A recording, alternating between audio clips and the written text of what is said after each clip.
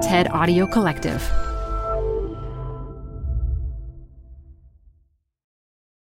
This episode is brought to you by Progressive Insurance. What if comparing car insurance rates was as easy as putting on your favorite podcast? With Progressive, it is. Just visit the Progressive website to quote with all the coverages you want. You'll see Progressive's direct rate, then their tool will provide options from other companies so you can compare. All you need to do is choose the rate and coverage you like. Quote today at Progressive.com to join the over 28 million drivers who trust Progressive. Progressive Casualty Insurance Company and Affiliates. Comparison rates not available in all states or situations. Prices vary based on how you buy. Hi, I'm Adam Grant. I think about work a lot. That's why I wanted to tell you about Canva Docs, which will help you expertly craft your work communications. They have an AI text generator built in called Magic Write, powered by OpenAI. You can generate any text you want. Job descriptions, marketing plans, sales proposals. Just start with a prompt, and you'll have a draft in seconds. Tweak your draft, and you're done. Try Canva Docs with an AI text generator built in at canva.com. Designed for work. Got a business problem? There's a TED Talk for that. Stay updated on everything business on TED Business, a podcast hosted by Columbia Business School professor Modupe Akinola. Every week, she'll introduce you to leaders with unique insights on work, answering questions like, how do 4-day work weeks work? To will a machine ever take my job? Get some surprising answers on TED Business, wherever you listen to podcasts. Hey, Work-Lifers. We'll be back for Season 4 next month. For now, here's the second of 4 new episodes of Taken for Granted. Today's guest is leader extraordinaire Mellody Hobson. In the 8 years that I've known her, she's consistently challenged me to think again about giving and receiving feedback and speaking truth to power. Mellody has a long list of trailblazing achievements. In March, she became chairperson of Starbucks, making her the only current Black board chair of an S&P 500 company. She'll soon become the first Black woman to have a building named after her at Princeton. She's been on many lists, including Time's 100 Most Influential People. But through it all, she's only worked in one place, Ariel Investments, the first Black-owned mutual fund in the U.S., where she's now the president and co-CEO. 30 years at one company. Since 1991, I've only worked at one company. The average American has 11 jobs in their lifetime, but it makes complete and total sense if you grew up as me, that you would cling to permanency and security. I'm the youngest of 6 kids. My mother was a single mom. She worked really, really hard, but we often were in tough situations of getting evicted or getting our lights turned off or our phone disconnected or our car repossessed. Sometimes I didn't know where we were going to live. It was just a terrible way to live. And as a result of that, I just had this great sense of financial insecurity. I ended up having an obsession with school, which was the center of calm and security for me in a world that was not calm and not secure. And I could control outcomes at school. So I became this crazy student. And then I went to Princeton. And in all of those settings, I was just an observer. I saw the life that I wanted.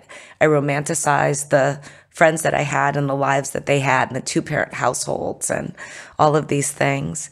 And it did give me this aspiration for financial security. At some point, I felt like I had won the birth lottery in every way. Anybody who knows anything about your childhood would suggest that that is not the first narrative that comes to mind. The reason that I say I won the birth lottery is not because I didn't work extraordinarily hard and still do, and not because I didn't pay my dues and consult with really smart people to help me in tough moments. But let's just start with DNA. I got a brain from those 2 people that put me in good stead in school. That's a fluke. You don't know what you're going to get. When, I meet really smart kids, I'm like, thank your parents for that DNA. That's the first thing that put you in a good place. So then to have the DNA, a lot of people don't necessarily use it to their advantage.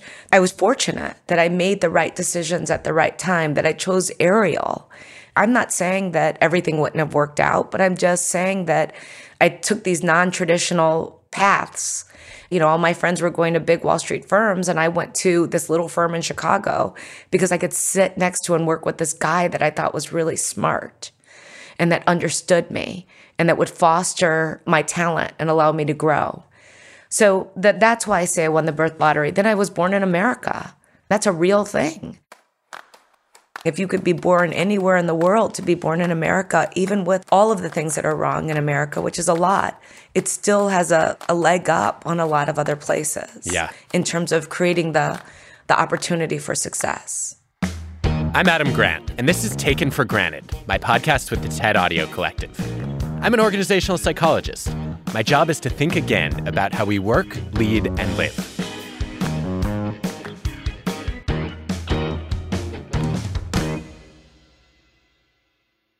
You're one of my role models when it comes to feedback. And you have had incredible experiences of receiving difficult feedback and then learning to benefit from it. And I wonder if you could share how you've learned to take tough feedback well. We have this really great coach at Ariel. And one of the things that he told me was that feedback was not a right. You are not entitled to it. So whenever you get it, it's a gift, and you had to treat it that way. And that was something I really took to heart. And he also told me that you should be willing to receive feedback from anyone. And it shouldn't be dependent upon if you like the person or don't like them, respect them, don't respect them. They may have a point that really makes a lot of sense and something for you to think about. Thirdly, if someone calls you a horse's ass the first time, you might say, okay. The second time, you might say, I'm going to think about it. The third time they call you a horse's ass, buy a saddle. If you start to get feedback that is repetitive, see what it is that people are seeing in you that you need to work on. So with all of that in mind, one of my mentors is Bill Bradley, the former U.S. Senator and Hall of Fame basketball player. One day he sat with me and he said, Mellody, if you're not careful, you could be a ball hog. You could really step over a lot of people and it has the potential to not be good. And I remember sitting there and telling myself, don't cry. I was certainly second guessing myself and thinking, why is he saying this to me? It didn't feel very good. But I also thought to myself at the time, if I cry, he won't ever give me feedback again. Because who wants to sit and have to put someone back together after they've given them feedback and then want to do it again? So I just remember sitting and really quieting myself emotionally so that I could receive what he said. And then I left thinking about ways to solve for some of the things that he had mentioned. Mellody, it's an amazing story, and it raises some questions for me. The first one is, it doesn't seem like calling someone a ball hog is a gift. Did that not bother you? Sure, it bothered me. But this idea that I could hijack a conversation, and he said it, with your enthusiasm and your charisma, you could dominate. And in dominating, you can silence other people. So one of the ways that I actually went about it was I try to engage with people by asking them questions about themselves first. From the person who picks me up in the lobby for a meeting to wherever I am. It takes the attention off of me, and people like to talk about themselves. I also end up learning a ton of things about people. It's a tool that I use to not be a ball hog. There's so much that can be learned from this. I think also, though, I would go to Bill Bradley and say, there might be a more effective way to deliver that message. Maybe if you're a little bit less harsh, you're a little bit less judgmental, maybe it elicits less of that defensiveness. Maybe you're not as likely to cry. Agree or disagree? I disagree because, one, he wasn't being harsh. He loves me. And that's what I told myself in my mind. They're not trying to hurt me. I think he was pointing out something that he saw. And I appreciated him for doing it. You receive feedback in any way that someone gives it to you. It doesn't have to be packaged for you to receive it. So I disagree. If we live in a society where all feedback has to be couched in some kind of terms, you won't get people's authentic truth. What if he had been someone that you didn't know loved you? Or if maybe even he didn't have an accurate picture of you? What would you have done then to validate whether the feedback was worth listening to? I think that's something that we all have to work on. And that happened to me very recently. I was talking to someone very, very, very successful in the investment world. The person was giving me feedback on something that I was working on. They did it in a way that I did not react well to. And so I'm telling the story to another very senior leader, and I'm griping about it. And he said, okay, separate how the person said it. Is there anything in there that's true? Let's look for grains of truth before you dismiss the whole conversation. That is when I had to really stop and say, okay, I see the grains of truth here, and I have to figure out how to solve for this objection that was made and divorce myself with how the objection was stated. One of the things I think is powerful about that is it makes it possible to learn from your critics, even if you don't agree with them, right? You can listen to somebody's criticism and say, it doesn't matter whether they're right or wrong. The question is, what did I do that provoked that reaction? And then what can I do differently to avoid it next time? Well, also, let's be clear. I don't want to suggest that every person has given me feedback, have given me life-altering information. Sometimes people are wrong. The question is, can you get the signal from the noise? Well, if you can discover that kernel or that gem, that will really help you. There's a relatively new finding in feedback research, which shows that novices in a given area of skill or domain, they benefit more from praise than criticism because they don't have a lot of confidence and it encourages them to keep trying and learning. Whereas experts are the opposite. They don't need to know what they're doing well. They need to find the gaps and close them. And as I've read this research, I've started thinking maybe I'm being too harsh on people who are junior or new, and maybe I need to reassure them more before I challenge them. I don't think you're going to agree with that, and I'd love to hear your take. I'm just not a person for couching. It goes against my basic beliefs in being authentic. I don't want anyone dealing with me that way. Zero. I have no interest in that. I don't like those meetings where it's like, here are your areas where you're doing really well, and here are your areas of development. We have to couch the language in a way that is pleasing to people. This all feels extraordinarily limiting in some ways because it just means if you don't get the feedback in the way that you wanted it, you can't receive it. I am 100% with you in that belief, and I have the same preference in all my relationships. I want people to just tell me the truth as they see it, not to try to sugarcoat the feedback or to serve me some kind of feedback sandwich that never tastes as good as it sounds on the menu. It's a sign to me that you haven't built real trust or respect in the relationship. Yeah, it would make me very suspect. But it's about your personality. I mean, you have to be who you are as you deliver feedback. I'm more direct. I was having this conversation once with Dick Parson, who's someone who's been a mentor as well. And I remember once I was asking him for feedback and I said, be brutally honest. He said, I'll be honest, but I don't need to be brutal. And I thought that was a really great comment. I learned I can be honest and not be brutal. And I hope that I work with people and surround myself with people who believe that. If you were giving someone's feedback, you only have their best interest at heart. It's easier not to say anything. And the only reason you say something if there's something in it for you or in it for that person. And I'm okay with people having their own self-interest in a better outcome for someone else. I would echo that. And it's interesting to me that when you talk about giving honest feedback without being brutal, that a lot of times people don't understand that it is just your perspective. How do you make that clear when you're giving feedback? I'll say this is my opinion. Unless it's a fact, like a factual error. One of my favorite lines, math has no opinion. The math is the math. And I think that's where our society has gone a little awry in this idea of things like alternate facts or differences of opinion about things that are inarguable.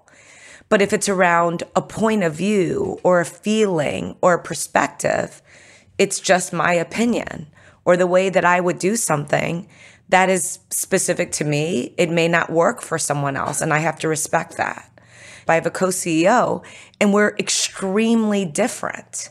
I'm very, very specific and pretty often aggressive about my point of view. And John Rogers, my co-CEO who started Ariel, has a completely different approach most times. He's incredibly competitive and aggressive in his own way, not with people, but with outcomes. He's been the one to teach me there can just be different ways. I've been able to sit around some of the greatest leaders in the world and learn that. Separating style from skill there is obviously key. I wonder what happens when when you give this kind of critical feedback to more junior people and they don't take it with the same resilience that you did when you were in their shoes. How do you help them move through that?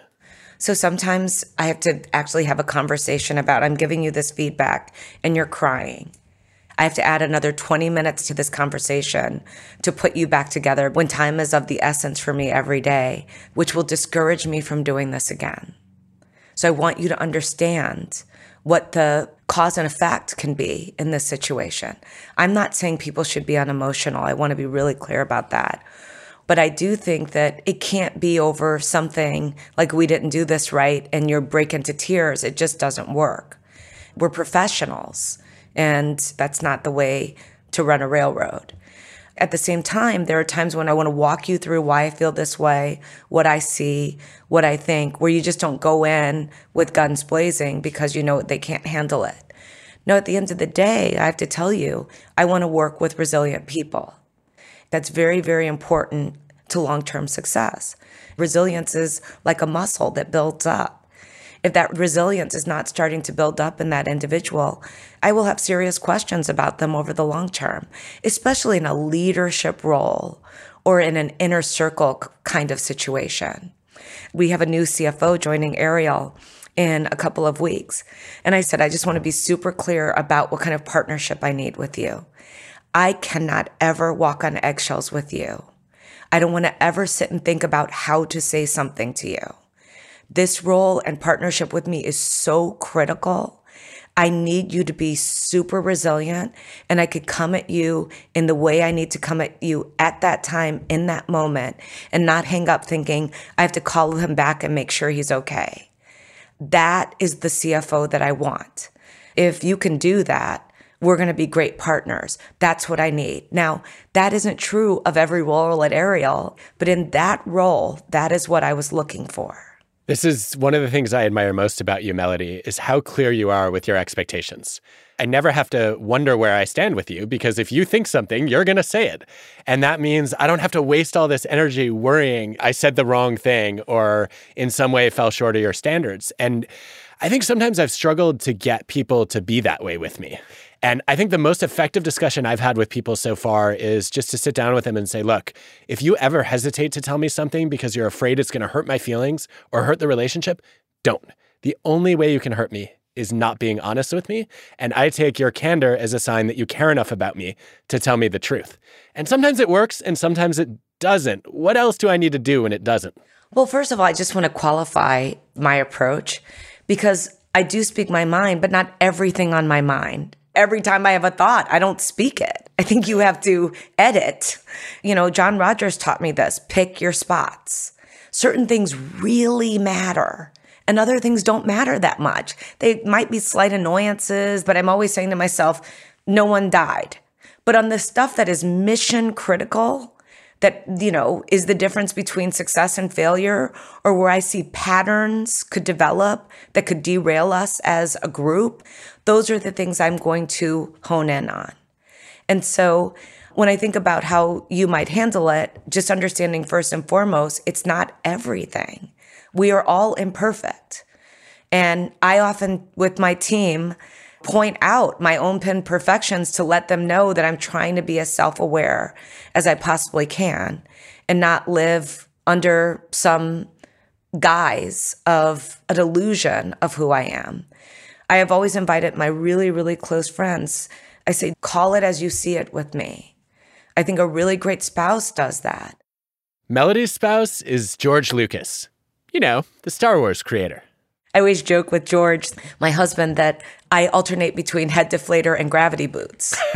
I'm either taking a pen and sticking it in his head because all these people are constantly coming up to him, telling him, you know, I love you, I love this. And not to do that in a negative way, but it's like, you're okay. And the gravity boots is just to sort of like keep him down to the ground. And he is not someone who lives off the ground.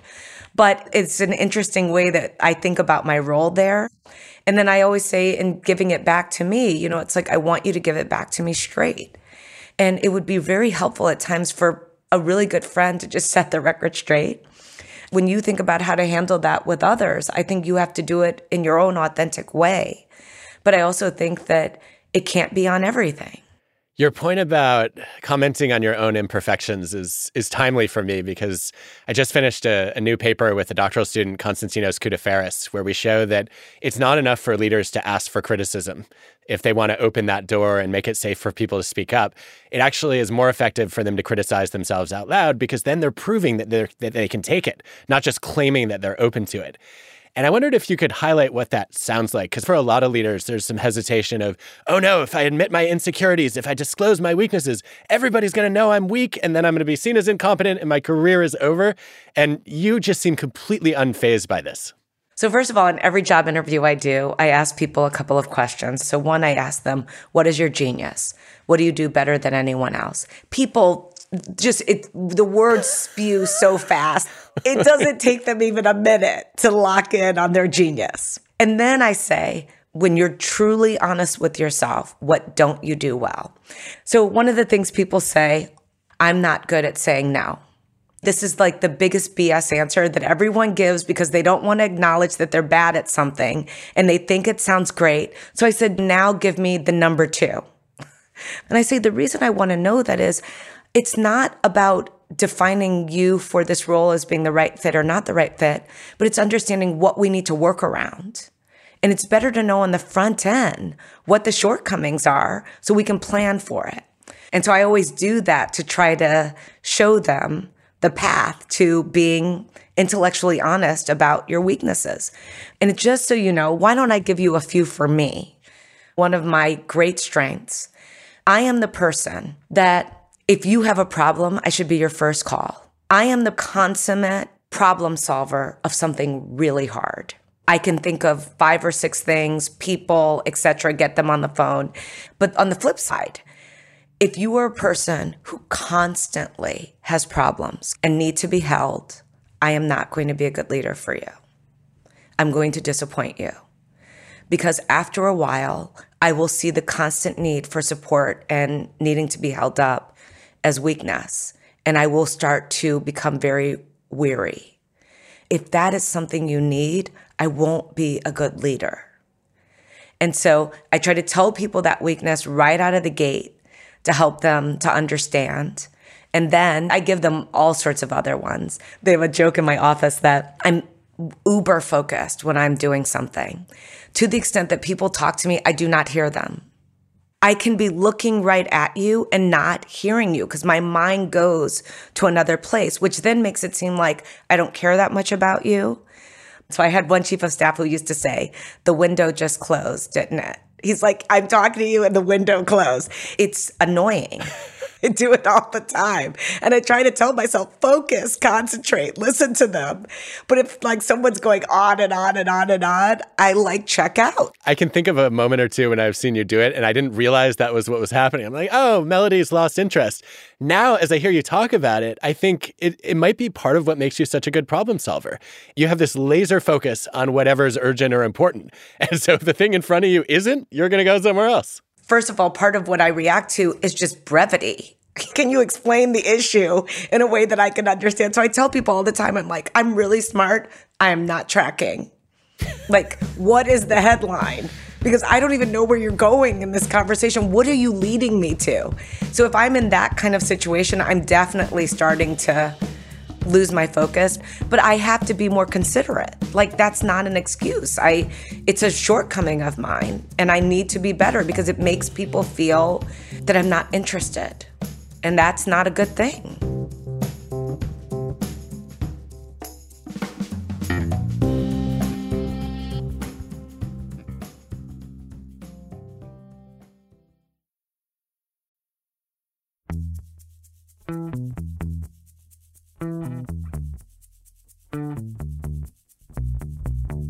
Welcome back to Taken for Granted, and more of my conversation with Mellody Hobson.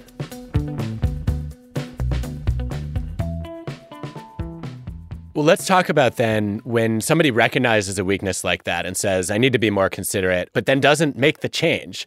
You've said that some people don't change until they're in pain. What's that about? I learned that from Nancy Peretzman at at Allen and Company. She was on the board of Princeton with me, and she said her mother was a psychologist, and her mother said that to her, people don't change unless they're in pain. And it just stuck with me. I thought about the times that I had been in pain that I had changed.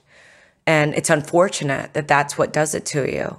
You see that in smokers who stop smoking after getting cancer, run-ins with the law, whatever it might be. There are plenty of examples of that where change comes from feelings of great fear or pain. The pandemic is a perfect example of that. We had to pivot in a major, major way. And you saw companies really not just survive, but thrive. We asked a lot of people in this pandemic in terms of change and modifying behavior. And it was something that I know didn't come easy for certain people, but the adaptation was necessary. So this was people change when they're in pain. Yeah. I think one of the reasons people don't adapt is they're holding on to the past. And I know George has some advice for you and others on that, about what Jedis do and don't do. Jedis don't hold on. That is a very important concept that George had to teach me in a very sad moment where I'd lost an individual that worked at the firm, and I was just so sad. And it was a young woman who had gone on to start her own business, and she was a superstar, so great. And I poured my heart into her, and I thought she'd be running Ariel one day. And when she left, I was like choking back tears. And George looked at me and he said, Jedi don't hold on. That's why they have no attachments. And you're a Jedi master. And it was like within a minute, I processed that. And then I thought of Sting and that song, if you love someone, you set them free. And I was like, I have to set her free. And it was really one of the most profound concepts for me, that you can't hold on to people. You actually can't hold on to anything. I'm struck by a few things in that story. The first thing is, when you started it, I thought you were talking about someone who died. I can hear the pain of loss in your voice, like this person is no longer alive. And like, nope, she just left my company. You care that much. Well, she was special. And it was more about my loss as opposed to the gain that she was going to have, which was pretty selfish and something that I had to reconcile myself with. Well, that goes to the other thing that jumped out at me that I think especially new managers and leaders fail to understand. Being a good boss is about investing in them, developing them, promoting them, even if it means promoting them out of the organization, because you put their best interests above your own. And it sounds like that was what you had to realize. That's the goal. The coach, one day he sat with me and he said, wouldn't it be great if you channeled all of your energy into other people's success? That's worth doing. And so when I thought about all the opportunities I had had, I realized I've had enough. In making it about other people, I found myself to be happier. And so when I thought about that situation with the former colleague, I remember just thinking it should be about her. And to the extent that I could help stand up other people, that will make the firm so strong and great, and we will have such a great reputation. But it has to be genuine. This is not one of these things you can just fake. You have to believe it. At some point, I felt like, in terms of how my life had turned out and all the miracles that had happened and the way the universe had conspired to create such opportunity for me, that I owed it to all these other people to give them my energy to move them forward because I had gotten so much. So I think it was the right approach. And he asked me that question in such a way that, again, it's how you're asked sometimes. It's the moment. It's the frame of mind you're in. But it did create this sense of purpose for me in a different way at that point. And that sense of purpose has stuck. I think that's the hallmark of being a giver, that you care as much about other people's success as your own, and maybe even more. I don't know if I would define it as being a giver. I think I would define it as being someone who wanted to pay it forward. I see it as a debt. That's like a matcher's theory of why it makes sense to be a giver. You have this cosmic balance sheet and you have to settle it. Well, I do think that's true, because at the end of the day, what do you have? Reputation. What did you do for others? You have often been the only Black woman in the room. I hope that changes soon. But in the meantime, how have you navigated environments that are dominated by white men? A friend once said to me, "You are not threatened and non-threatening. You're kind, but you're not soft. And you're strong, but you're not tough." That is a real skill. And I was like, that sounds pretty great. And he's like, that's an edge you live on. He's like, you like dance on a pin on those things. There is a difference between being kind and soft, between being strong and tough. And then that non-threatening and not threatened, I was like, that's super important, because a lot of times, especially Black women, we get typecast as we're going to come in and be brutal. And I meet with people and they're like, you're so much nicer than I thought you'd be. And I'm like, what were you expecting? Living on that edge has been something that helped me in lots of settings where there weren't people like me. The other piece, this I heard in a funeral for John Johnson, the great American entrepreneur who started Ebony and Jet magazine. Tom Joyner, the disc jockey, said in one of the eulogies, John Johnson was unapologetically Black. And I remember sitting in the pew at Rockefeller Chapel in Chicago and saying, that's what I want to be. And I want to be unapologetically a woman. I do not want to apologize for who I am. I want to own this person and this packaging. And I think in doing so, I could be unafraid of being different. So I always joke with people, yes, a lot of times I've been the only one in the room.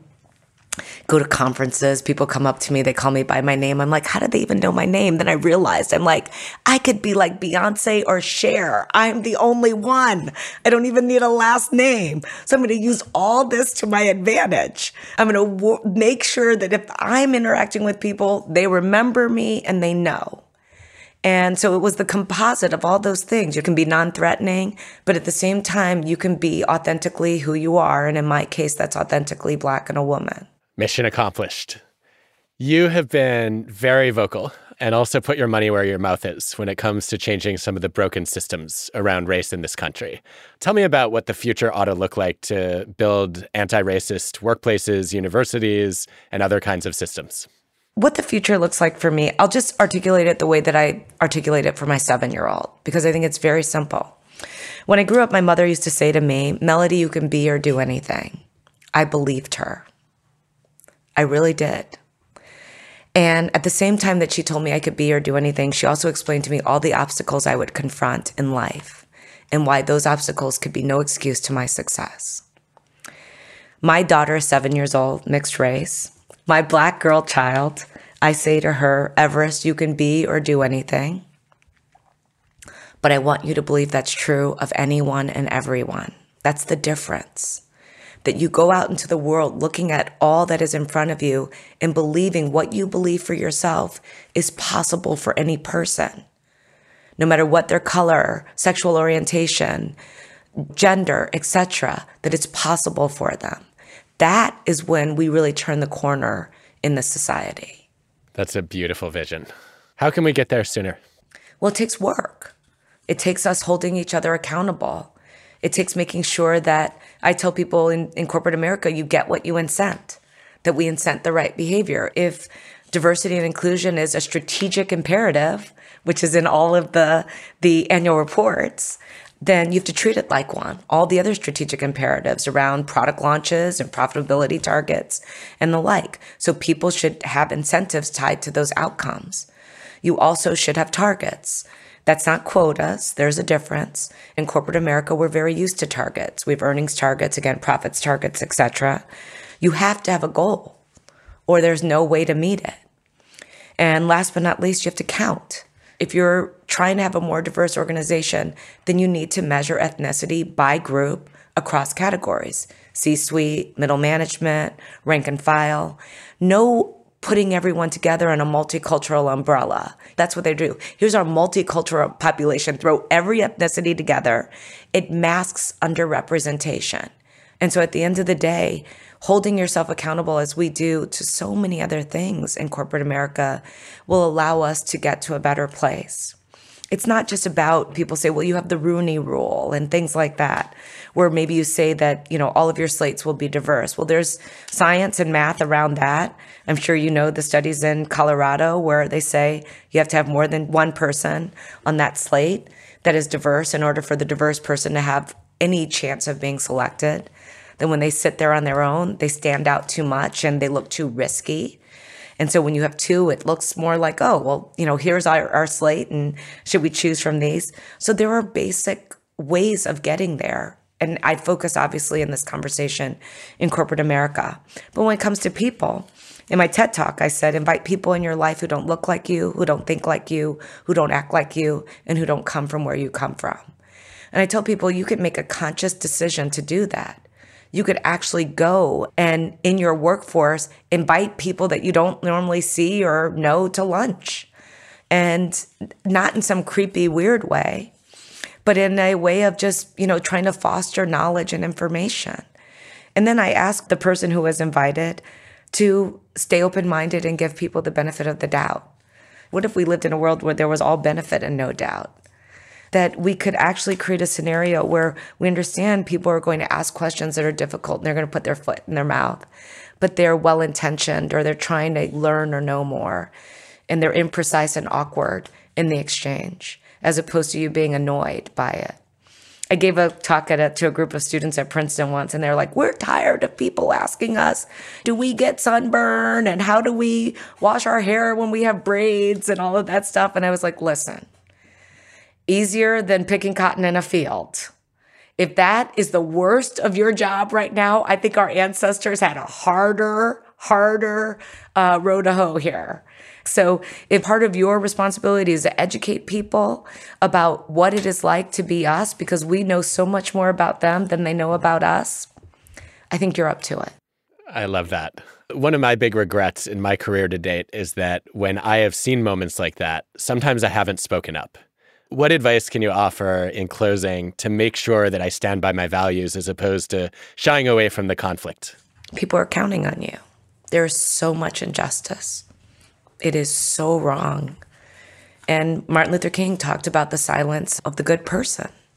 That's the killer. It's not the person who tells you who they are and what they believe that is directly in conflict with your beliefs. It's the person who won't stand up for what they believe, that leaves everyone else dangling.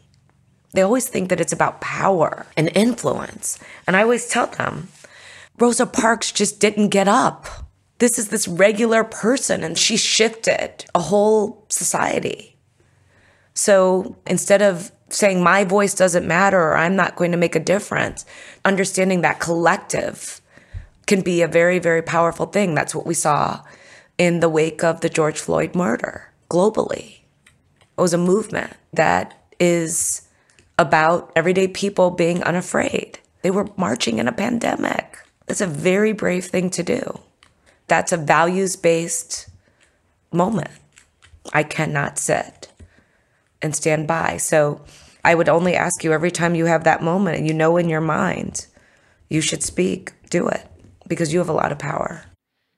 Well, thank you, Mellody. You are one of the people who gives me courage. I learned so much from listening to you and watching you in action, and I just really appreciate you taking the time to share your wisdom today.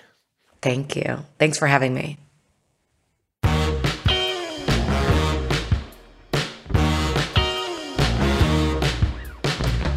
Taken for Granted is part of the TED Audio Collective. The show is hosted by me, Adam Grant, and is produced by TED with Transmitter Media. Our team includes Colin Helms, Greta Cohn, Dan O'Donnell, Constanza Gallardo, Grace Rubenstein, Michelle Quint, Banban Cheng, and Anna Phelan. This episode was produced by Joanne DeLuna.